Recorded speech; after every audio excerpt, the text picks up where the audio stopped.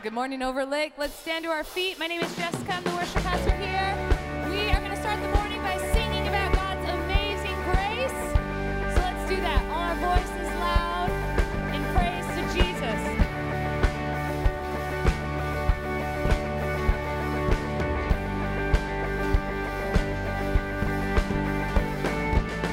Who breaks the power of sin and darkness? Whose love is mighty and so much stronger? The King of glory, the King above all kings. Who shakes the whole earth with holy thunder and leaves us breathless in awe and wonder? The King of glory, the King above all kings. Let's get loud. This is amazing grace. This is unfailing love. That you would take my place. That you would bear my cross. You would lay down your life. That I would be set free. Oh, Jesus, I sing for all that you've done for me.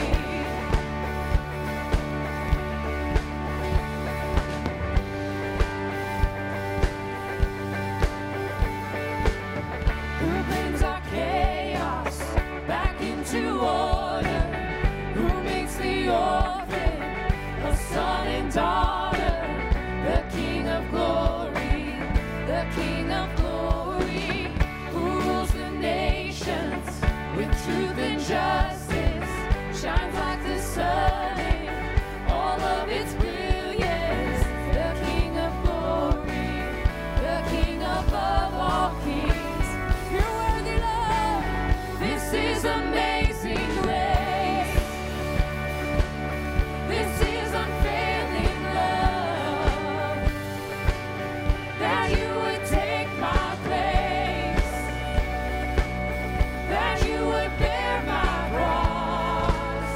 Oh Lord, you would lay down your life. That I would be set free.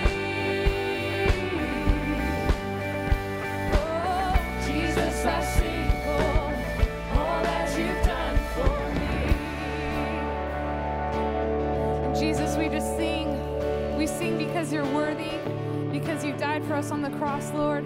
That your amazing grace that changes our lives and sets us free, Jesus. We just thank you. We want to thank you together as a church that just praises you and lifts up your name with one voice. So we just sing worthy, worthy, Jesus. Worthy is the Lamb who was slain. Worthy is the King who conquered the grave. Worthy is the Lamb who was slain. Worthy is the King who conquered the grave. Worthy is the Lamb who was slain. Worthy is the King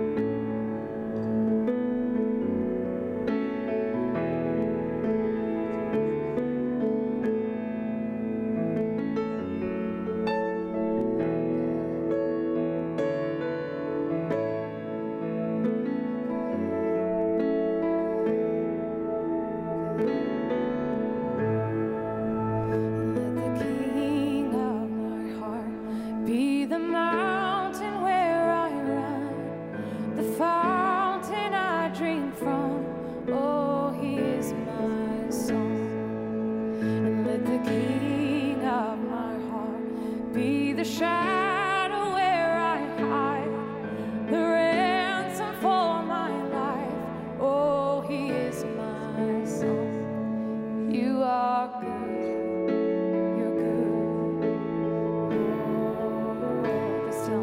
You are good, you're good, oh, you are good, you're good, oh, you are good, you're good, oh.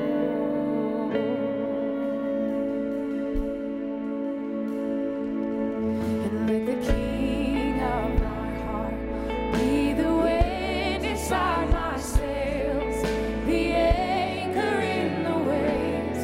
Oh, he is my song. Let the King of my heart be the fire inside my veins, the echo of my days. Oh, he is my song. 'Cause you are good, you're good.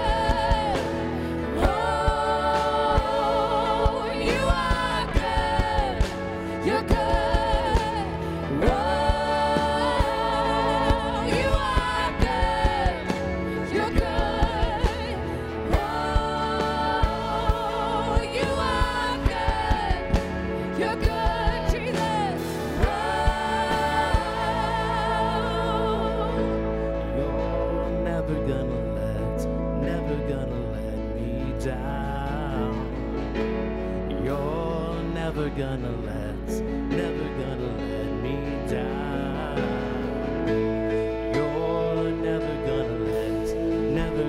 let me down. You're never gonna let. Come on, every single voice. Me down. Speak it out in faith.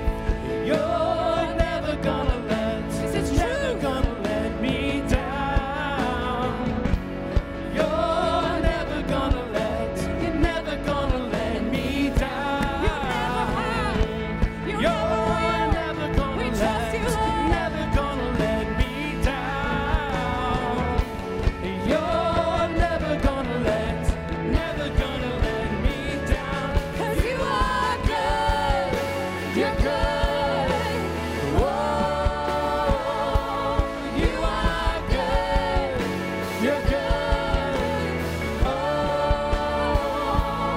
you are good. You're good. Whoa, you are good.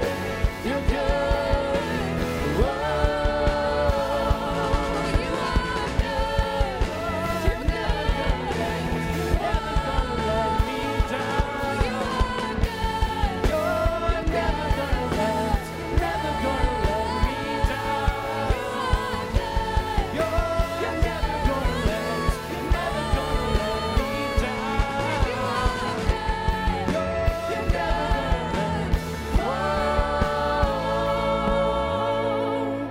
Come on, let's clap for him.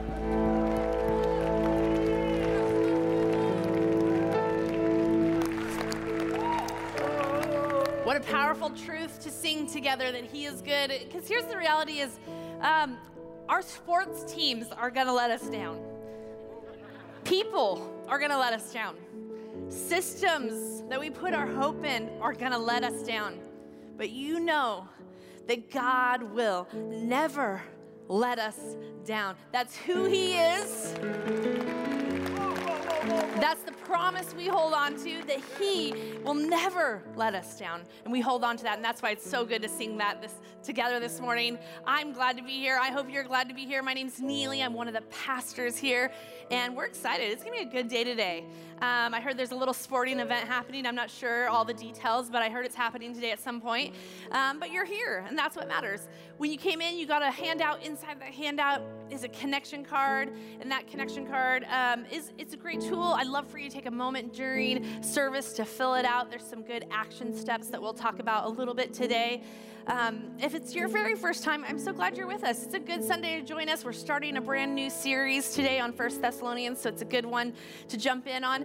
What I'm going to ask is you hold on to this and don't drop it in the bucket at the end of the service, but instead, as you're leaving, stop by the Connection Center and just change it in, exchange it for a little gift. It's kind of our way of saying thanks for coming and joining with us. Look, there is you would not know a sporting event was happening today. There's literally one jersey, and I don't know even what team it is. It's not the colors that should be playing today. So here's what I want. I think we should meet the people around us, and we should say, go sports. Go for it.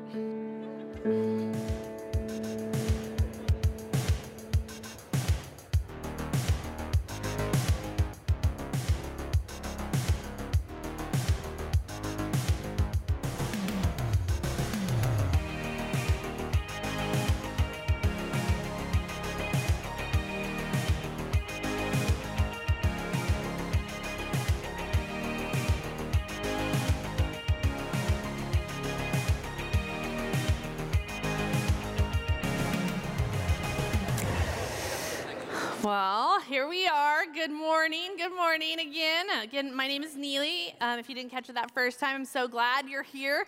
Being together, I feel like is such a good choice. I know a lot of us are maybe rooting for a certain thing to happen today in this sporting event, but as a mom of 3 with a couple sick kids, here's what I'm rooting for, that everyone doesn't get sick in the house. You know, like, is it going to be the domino? If we do it, let's just all do it in the day. Let's not, it could last till April. You know, like, let's not do that. But I'm glad to be here today. We're starting a new series on 1 Thessalonians, and this book in the Bible is actually a letter. It's one of the letters written by the Apostle Paul to a church that he helped start. There's actually 13 of these letters written by Paul in the Bible. 13 letters written by somebody. I love the idea that the Bible includes letters. Because what happens here in this letter, sent from a variety of people, Paul wrote a letter, multiple letters, Peter wrote letters. These letters are written to a certain group of people. And not only do these letters teach us about God and what it means to follow Jesus, but these letters actually also show us something else. They teach us about the relationship that the early church had with each other, with the author and the reader, about their relationship. And there's something so amazing about that. In fact, the other day I was looking for an old photo, and I came across emails that Josh had sent me when we were dating. Now, here's the thing. We celebrated this summer 21 years of marriage, which is kind of amazing. Yeah, it's pretty good, you know. It's a long time to tolerate one person, you know. So we're really crushing it. But we were dating for 3 years before we got married, and we went to Northwest together. And during the summer, Josh would go home to his hometown, Spokane, Washington. And I happened to this year start a new job, the job at a church in Bellevue. And we were emailing back and forth, and these emails are amazing. They're amazing, they're embarrassing. Like my kids, I was reading them to my kids, and they were like, make it stop, you know, they were so embarrassed. But I brought some because I kind of think I want to share someone with you this morning. But here's what I want you to know. First of all, it was a long time ago, you know, email is kind of a big deal. The fact that we were emailing each other is a big deal. Josh was using his household, his parents, everybody had one email in that house. They shared it. And I love it. It was a pondertoeat@juno.com. I think they still have it, so feel free to email my in-laws if you would like. But they shared it. Isn't that amazing? In my house, we have 26 emails for my collective house, you know. They had one email. And he was emailing me at my work email, which I had gotten a fancy, shiny CD to start my free AOL account, right? How many have an AOL account out there, you know? Yeah. I started it. It was my church one, and I was very creative because my maiden name is Neely Trudeau, and so my email was neelytodo at AOL. I don't know.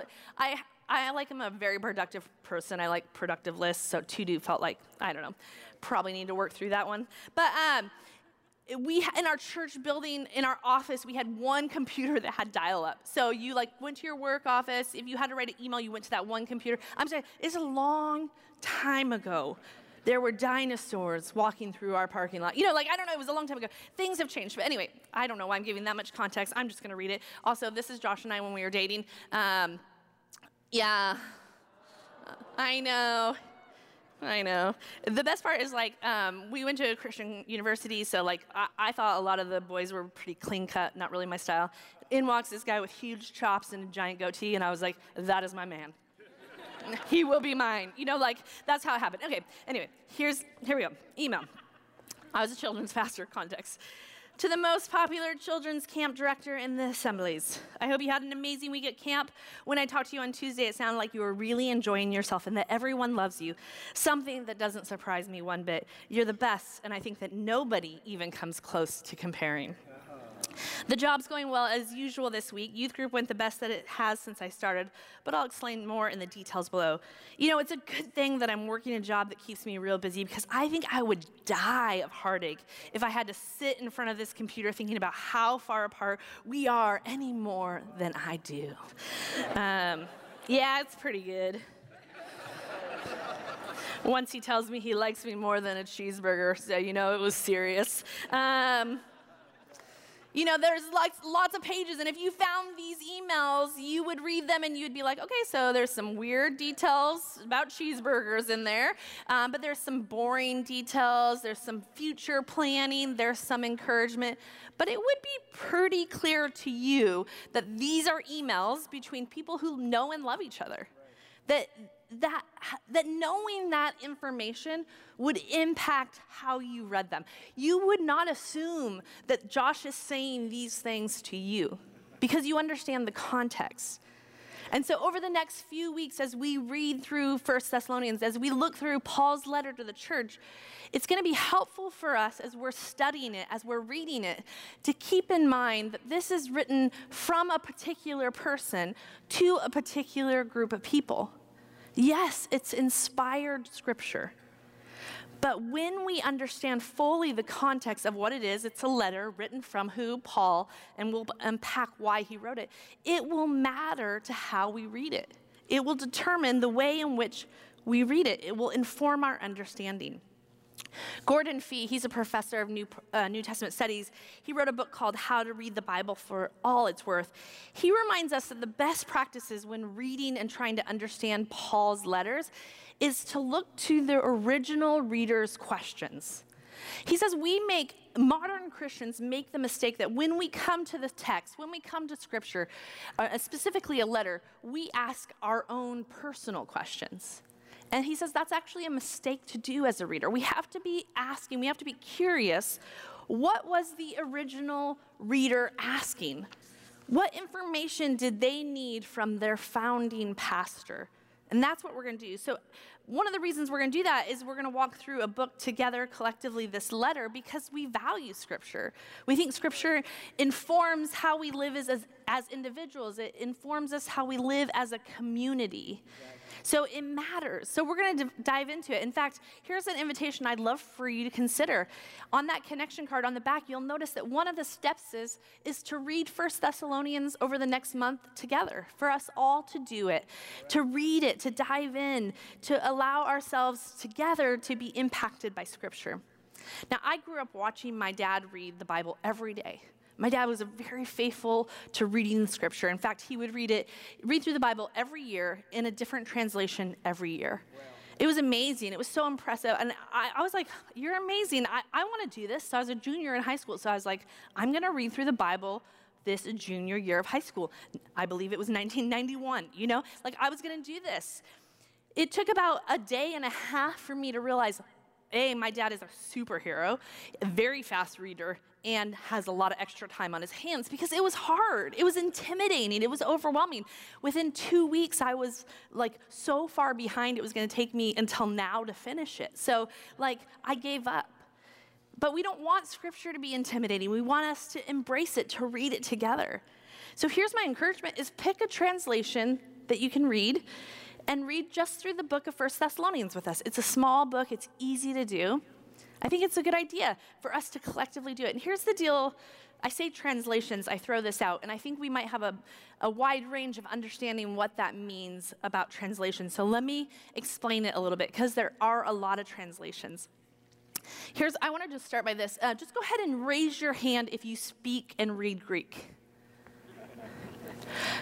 Good. We are all on the same playing field here. I feel very good about this. So none of us actually know Greek, and that's what the letter was originally written in. And so we need it to be translated. And a translation is literally a biblical scholar's attempt to rewrite, retell, explain this letter for us, to work it into the modern language.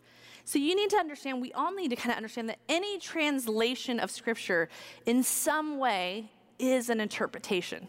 It's an interpretation. So there's like ESV, NIV, CEB, NRSV, NLT, Run DMC. Where's my 80 kids at, you know? Okay. So there's a lot of translations, and there's a lot of conversation about what makes a good one. Sometimes a good translation is a translation that's a literal, word-for-word translation, minimal context. Some might say a good translation is one that contextualizes while it translates. And there's lots of debate about it. In fact, Pastor Pat was telling me that he took a New Testament class at Fuller Theological Seminary, and he was taking it from a professor who was reading the text straight from Greek. So we're glad she's not here today to correct me, but she was reading straight from Greek, right? And she said to a couple of the classmates, like, you read your verse in your translation, and he read it, and then she read it, and then they did multiple translations. In just 3 verses, this professor found something she liked in every translation and something that she didn't like in every translation. So here's a biblical scholar who knows Greek saying no translation is perfect. So we could spend a long time like debating which one's the best one, but here's what I'm going to tell you, my personal opinion. Here's the best translation, the one you're reading. Right? If you're opening it up and you're engaging and it's keeping you coming back to it, it's a great translation. At Overlake, the Bible right in front of you, it's the New Living Translation. And this version, in its own words, says it's easy to read and understand while accurately communicating the meaning and the context of the original biblical text. We like it. It's a good one to understand. So if you're thinking you want to do 1 Thessalonians and that feels scary, you don't know which translation, I'm going to encourage you to grab that Bible, take it home, and read it from that one. All right? Okay, enough about translations. Let's dive into 1 Thessalonians. So we already said it's written by Paul. Paul gives co-authorship to Timothy and Silas also. Most likely they just were partners in ministry, and Paul's really the one that's writing it. It's written to the believers who are primarily Greeks. They're Gentiles in Thessalonica, which is the capital city of Macedonia, a port city. It's thriving. It's a place of travel and transport. It's a happening community. And we know that Paul traveled through this region, right? He went to various places and he proclaimed the message of Jesus. And here's the deal. I love this. I love this about Paul. This is kind of a little bit of his human side. Like, Paul really loves the Thessalonians.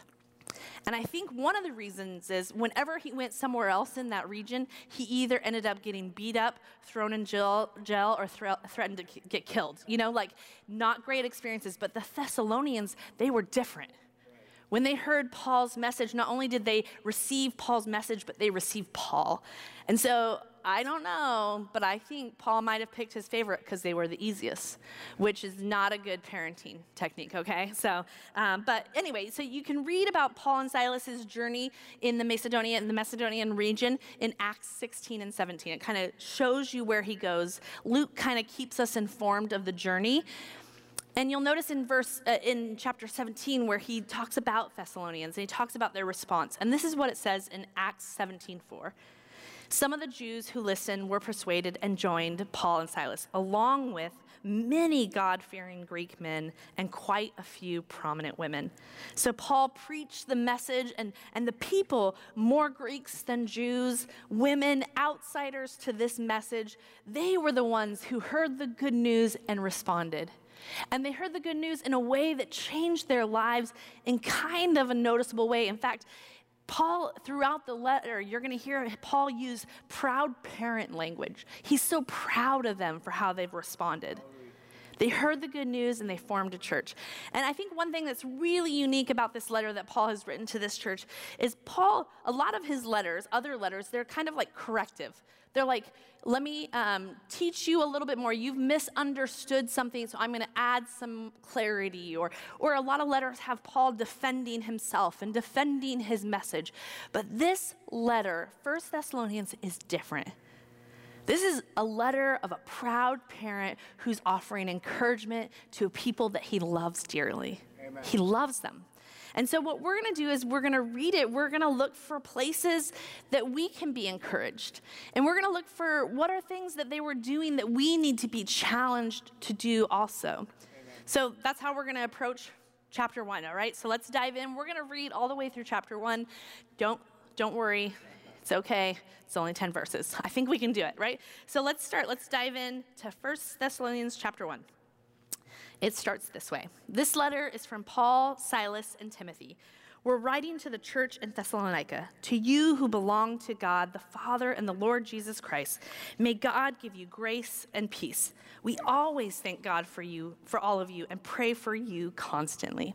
Now, Paul starts most of his letters this way. This is a pretty common introduction from Paul. He always starts with a gratitude and a prayer for the believers. But again, biblical scholars want us to know in 1 Thessalonians what's different is this gratitude and this prayer continues through this whole letter to this church. Paul loves them. They are special to him. They are dear to him. And so we're going to keep that in mind as we read the text. Verse 3, as we pray to God and to our God and Father about you, we think of your faithful work, your loving deeds, and the enduring hope you have because of our Lord Jesus Christ. Why don't you underline those three phrases? Faithful work, loving deeds, and enduring hope. Faith, love, hope. Paul uses these words a lot throughout the New Testament, throughout his letters. In fact, one of the most famous things Paul wrote is 1 Corinthians 13, which mentions faith, hope, and love in there. So we hear it. But what Paul's really trying to describe, what he's describing here is the things that make up a Christ follower. This is the Christian life, a person of faith and hope and love. And here's what he's saying to this church in Thessalonica. He's saying this: you've got hope, you've got love, you've got faith. I see it. It's good. And so this is the verse that's going to kind of like lead us through the whole book. It's going to guide us through the whole book. So we're going to come back to it a little bit later. Verse 4. We know, dear brothers and sisters, that God loves you and has chosen you to be his own people. I love this statement. Paul says, we know. He's saying with certainty. I am certain. There's a lot of things that may be up for question here, but one thing I am certain of is this: you are loved. Amen. And you are chosen. What good news. And here, Paul's reality is that what he's teaching to this Greek Gentile audience is a Jewish message. It's a Jewish message with Jewish history and Jewish lineage. And he's using a phrase that's very Jewish that God used about the Israelites, about being chosen people. And Paul's saying to a Greek, Gentile, prominent women crowd, you belong. You're chosen. I love you. God loves you. That's good news for them. That's good news for us. And how does Paul know with certainty? Verse 5 says this: for when we brought you the good news, it was not only with words, but also with power. For the Holy Spirit gave you full assurance that what we said was true. And you know of our concern for you from the way we lived when we were with you. So you received the message with joy from the Holy Spirit in spite of the severe suffering it brought you. In this way, you imitated both us and the Lord. Amen. He was certain because of what he saw in them. He saw the Holy Spirit working in them. It was evident in their lives. It wasn't that their lives determined that they had faith. Their lives demonstrated that they had faith. It wasn't that their lives earned the love of God. It was that their lives demonstrated that they fully knew they were loved by God. And they understood the good news. They heard the good news, and it changed them, and they became good news. This is a noticeable life change, right? He says you're filled with joy in spite of all the things you're suffering and enduring. Hallelujah. It's amazing. These are young believers. They're new believers in faith. And Paul says, you've become like us, your teachers.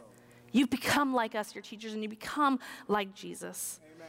Verse 7 picks up this, up here. As a result, you have become an example to all believers in Greece, throughout both Macedonia and Achaia, and now the word of the Lord is ringing out from you to people everywhere, even beyond Macedonia and Achaia. For wherever we go, we find people telling us about your faith in God.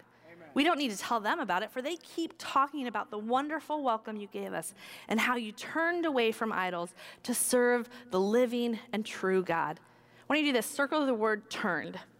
They turned from idols. In this region, idol worship was very normal. It was the common practice.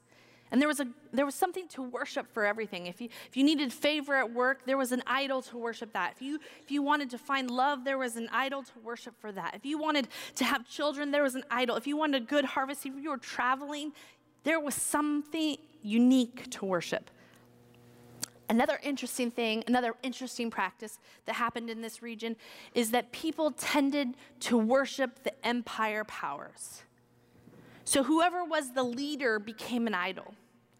They became their savior. You can see in a lot of the New Testament, a lot of pushback is that there's worship songs written about the idol of the empire power. And Paul's saying, look, these Greeks, these Gentiles, they heard the message and they turned away from idol worship to serve the living God. Amen. They heard the message, and it changed their life. There was a change of direction. When I see this word, I think of the word repentance. Maybe we don't talk about this enough, but there's a repentance. There's a seeing an old way of living and saying, I'm not choosing that way anymore. I'm choosing to serve God. Amen. N.T. Wright says this. That is what conversion is all about. The word turned in verse 9 is as close as Paul gets to a technical term for conversion itself. What happens when someone stops going in one direction and turns around and begins going the other way? This is their conversion story. Their conversion story is they worshiped idols, they heard the good news, and they changed their life to worship God. Incredible. Hallelujah. It changed. And that story was being heard everywhere. It was ringing out everywhere.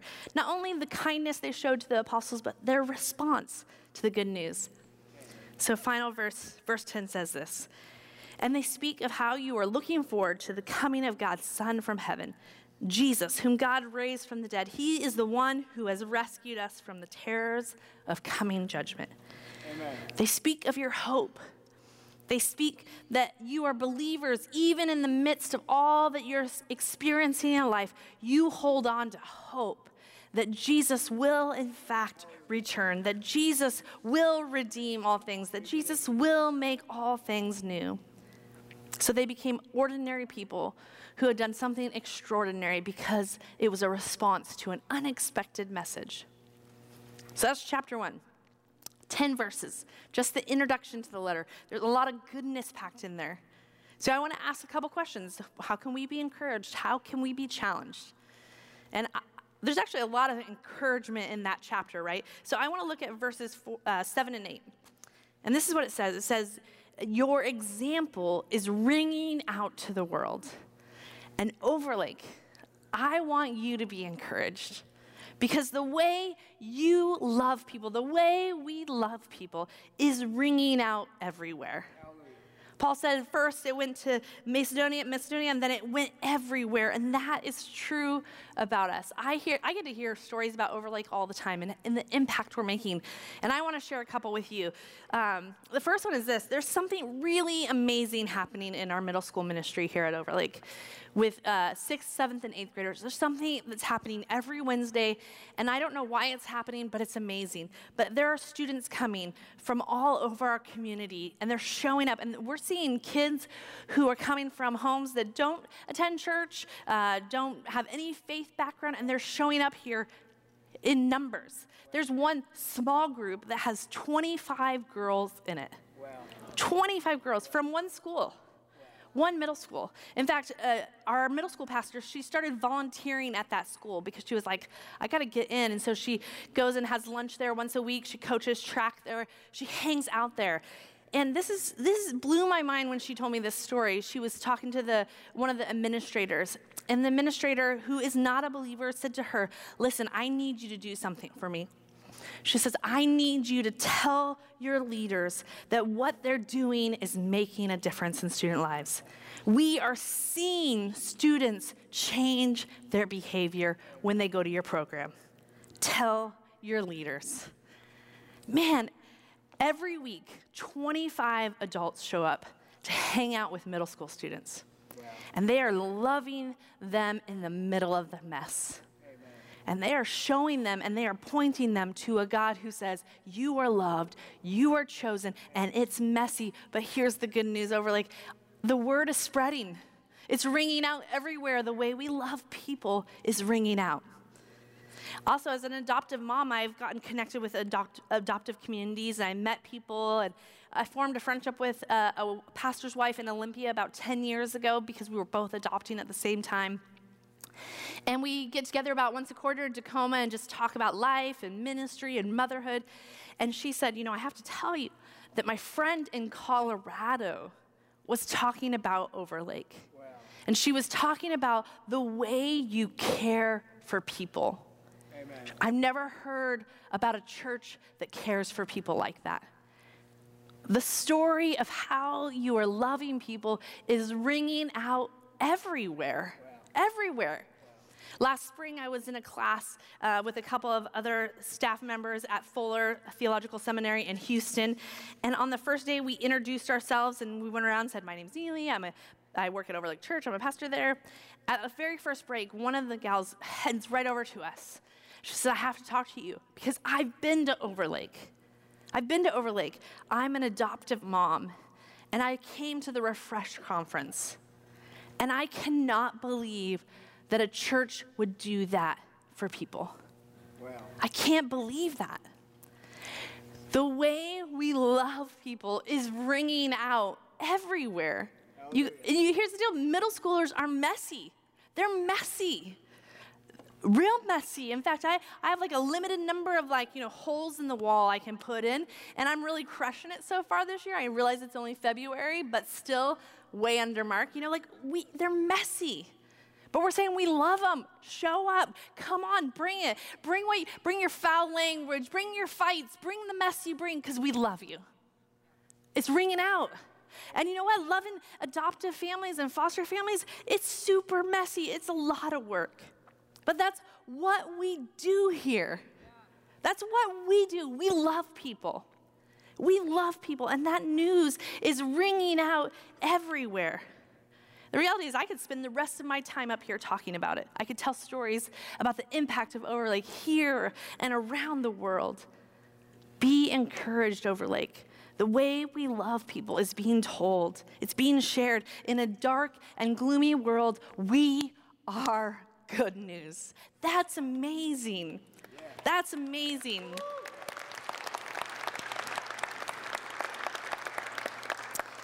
So be encouraged. But I want you to be challenged also. Right. And we're going to find our challenge in verse 3. We're going to come back to this because this is a big statement where Paul uses these phrases over and over, these words over and over. So here's our challenge. Commit to faithful work, loving deeds, and enduring hope. Faith, love, hope. What did Paul mean? What did he want them to do? What was he trying to do? What can we strive for? Well, let's unpack it. The first one is faithful work is this: constantly aligning our heart and our life. Amen. This combination of our faith and our works showing up together. This is a theme throughout the New Testament. Paul makes it pretty clear, look, you can't save yourself. That's an act of faith. But he also makes it pretty clear that out of your faith flows a life that reflects it. I love the Common English Bible's translation of this verse. This is what it says. This is because we remember your work that comes from faith, your effort that comes from love, and your perseverance that comes from hope. It's a response. It's a reflective response to what's happening. But the writer of the book of James, ironically named James, he tells us this. He says that faith without works is dead. So he's putting a little hotness on it. I don't know what that word is. A little heat on it. And he's saying, listen, your faith has to show up in your work. It has to show up in how you live. This is a theme throughout Scripture. It's a constant commitment to aligning our heart and our life, that our faith and who we are every day isn't separate. We have a problem. We're in a crisis when we're living as a disintegrated group of people, when what the invitation is to be integrated. The faith isn't an element, and then there's work, and then there's family, and then there's all this. No, it's faith, and everything else does this. Everything else. And Paul's going to get really practical in 1 Thessalonians. He's going to talk about some of our relational dynamics, about how we interact with each other. And he's going to say, look, your life has to be aligned with your faith. That's the invitation. And that's what we make the commitment to. The second thing is this. Loving deed is love in action. It's love in action. I love the New Revised Standard Version. This is what it says, how it says it. Remembering before our God and Father your work of faith and your labor of love. Labor of love. You might think work, I think birth, right? I think about giving birth. It's a lot of work. It turns out it's a lot of work. Turns out once you're in, you can't stop either. Like it's done, right? I remember in the middle of, I think it was the middle of times, has no sense, but of my second son's birth. And I remember looking at my husband. I may have grabbed him. I'm not totally sure. I was a little out of body experience. And I was like, I cannot do this. To which he's like, oh, you totally can. And I'm like, no, I didn't. I was just kidding. I just kidding. I had the baby. I did it. I did the thing. I pushed through. And that's what Paul's talking about. He's not talking about fluffy love. He's not talking about rainbows. He's talking about a labor of love. A love is where we show up and we get there and we don't leave because it's messy. We don't leave because it's hard. We don't leave because it's uncomfortable. We stay. We're love in action. And you know what? I'm sorry. There's too many Christians who are like, love everybody anywhere, love always, love it, and then they're not doing it. Are we going to be people who do it? Are we going to be people who put it into action? Are we going to show up? Are we going to love that way? Because that's what they did. That's what this church did. They put their lives on the line for their love for each other. And we have a model in Christ who laid down his life. And so the question for us, do I love the idea of love, or am I committed to really loving people, to putting it into action? Let us be people who strive for action. And the final thing is enduring hope. It's patience in the waiting. It's patience in the waiting. Us Washingtonians, we know how to do this. We know how to endure for so many things, but mostly because it's real gray. We have practices in place, right, to help our mental well-being. Like today it's sunny, ironically and weirdly. It's sunny. So here's what my practice is. I will not wear sunglasses, because I want the sun to hurt my eyes. Because I'm going to need to hold on to that feeling. I'm going to need to remember that moment for the next 600 days, right? You know what I'm saying? I won't wear sunglasses. It's how I cope. It's how I endure. And I endure because I know August is going to be glorious. I know it's going to be wonderful. And that's what these believers did. They endured so much. They endured so much because they had this hope in what was coming, in this reality that Jesus would come and he would make all things right. That even in the midst of suffering, even in the midst of hard work, it wasn't really about them. It was about him. And he would return and he would make all things right. And so they endured, they patiently waited, and they showed up and they did it over and over. Again, in the New Living Translation, it says, as we pray to our God and Father about you, we think of your faithful work, your loving deeds, and the enduring hope you have because of our Lord Jesus Christ. Amen. Because of our Lord Jesus Christ. Praise the Lord. Paul told them, look, you're loved. You belong. You're a chosen people. And the same is true for you and me. The same is true for us. We are loved. We belong. We are chosen people, all because of Jesus Christ. Amen. All because of him. Amen. So we endure. We hope. We wait patiently for the fullness of God's return and God's goodness and God's belonging. We wait for that. And here's what I know. With certainty, like Paul knew with certainty, I know this, that you are loved, that you belong, that you are a chosen person, and that you have, because of Jesus Christ, everything you need in you. Hallelujah. Everything you need in you to do the faithful work, to do the loving deeds, to endure with hope. You have it all inside of you because Jesus lives inside of you. Praise the Lord. So dearly loved children, chosen people, may we be people who are committed to faithful work, committed to loving deeds, committed to enduring hope. Because, why? Because we belong. We're children of God. May his good news make us good news. Praise the Lord. May our lives, our hope, our love, may it reflect that truth. Amen. Why don't you stand with me and let's pray.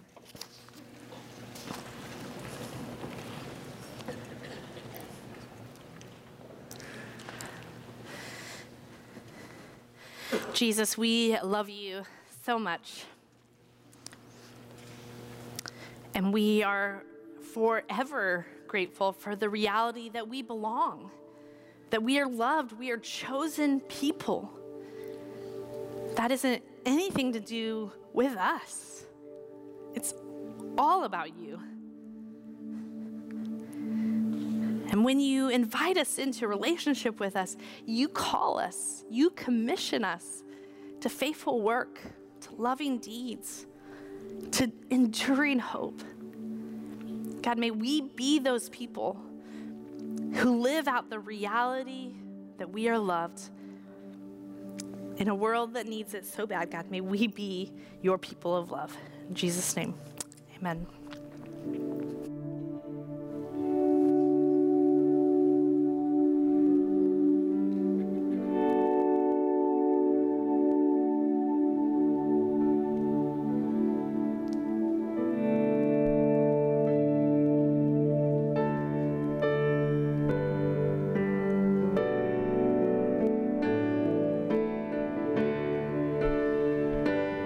You unravel me with a melody.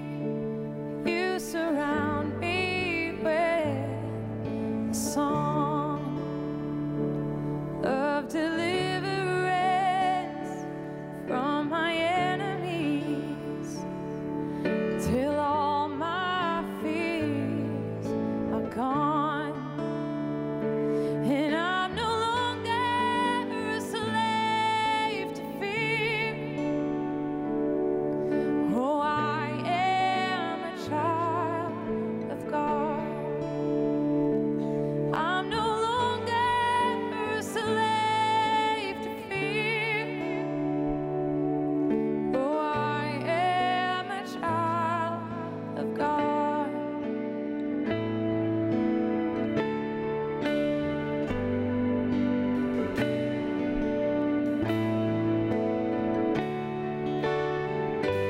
From my mother's womb, you have chosen me, and love has called my name. I've been born again to your family. Your blood flows through my veins. And I'm no longer a slave to fear. Oh, I am a child of God. And I'm no longer a slave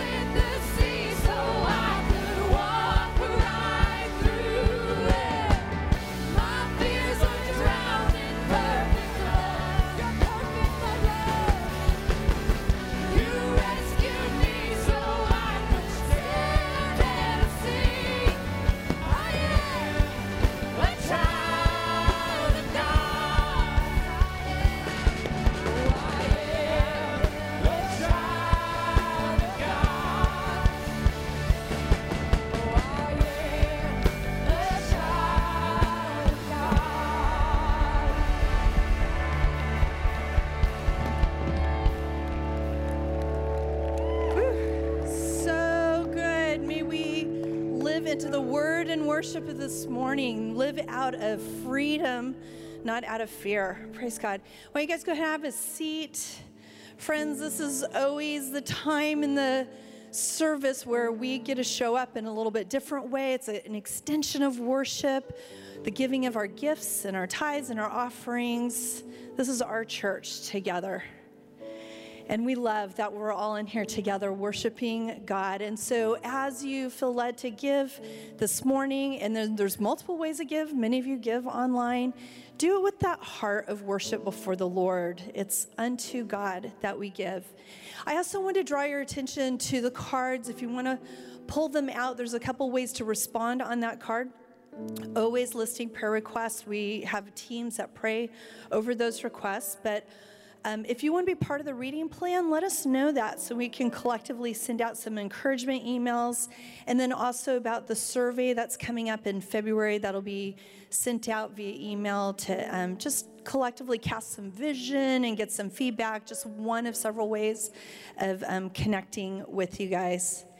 So I'm going to ask the ushers to come forward. And at this time, I'm also going to invite up my friend Mariana, who's going to come and share a little bit about her story of faith, how God has met her in some hard times through both the word and his heart for her. So can you welcome Mariana, please?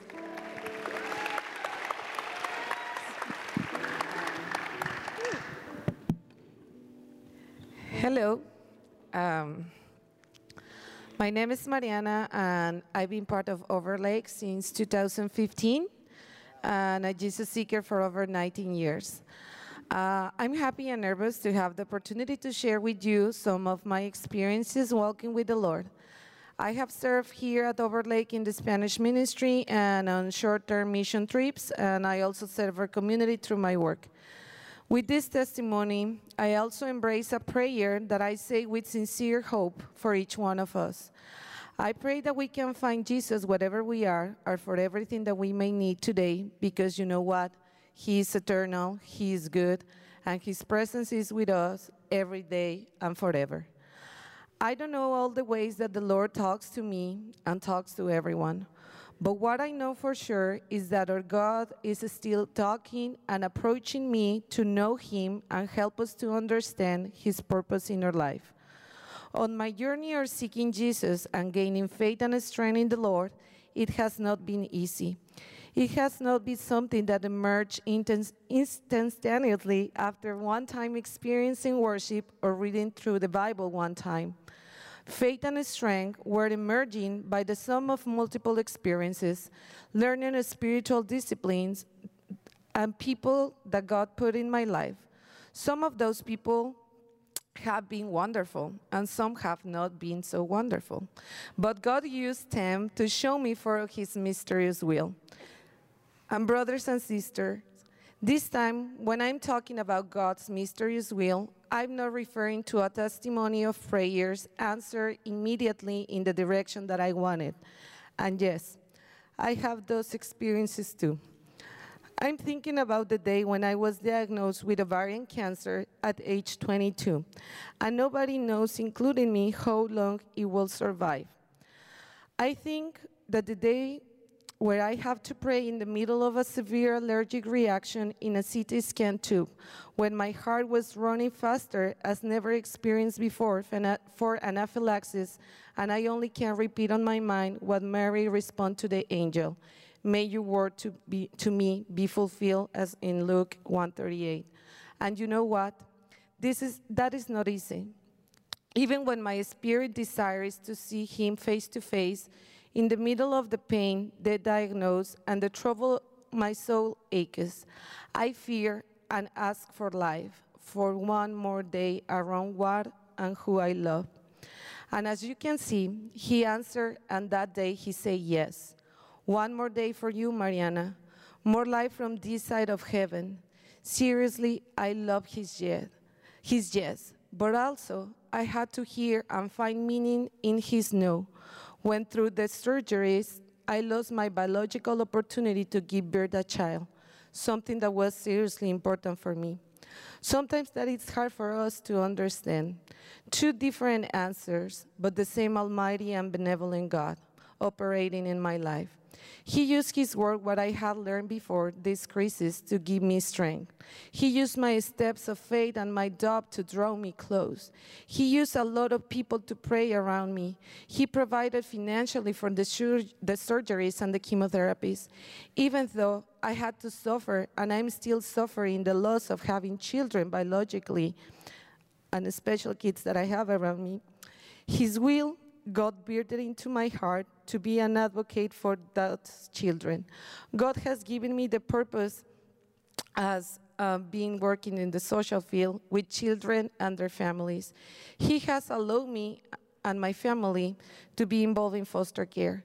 He has given me vision for more impact in this world, and I hope to fulfill that vision. Almighty God, merciful King, the one who decides over life and death, the one who established the way to access eternal peace through Jesus Christ, the one who invites us today to become aware and have discernment about the spiritual tools that He designed for us to use. He invited me to pray more, to read and meditate on His word, the Bible. He invited me to share His truth and hope with people.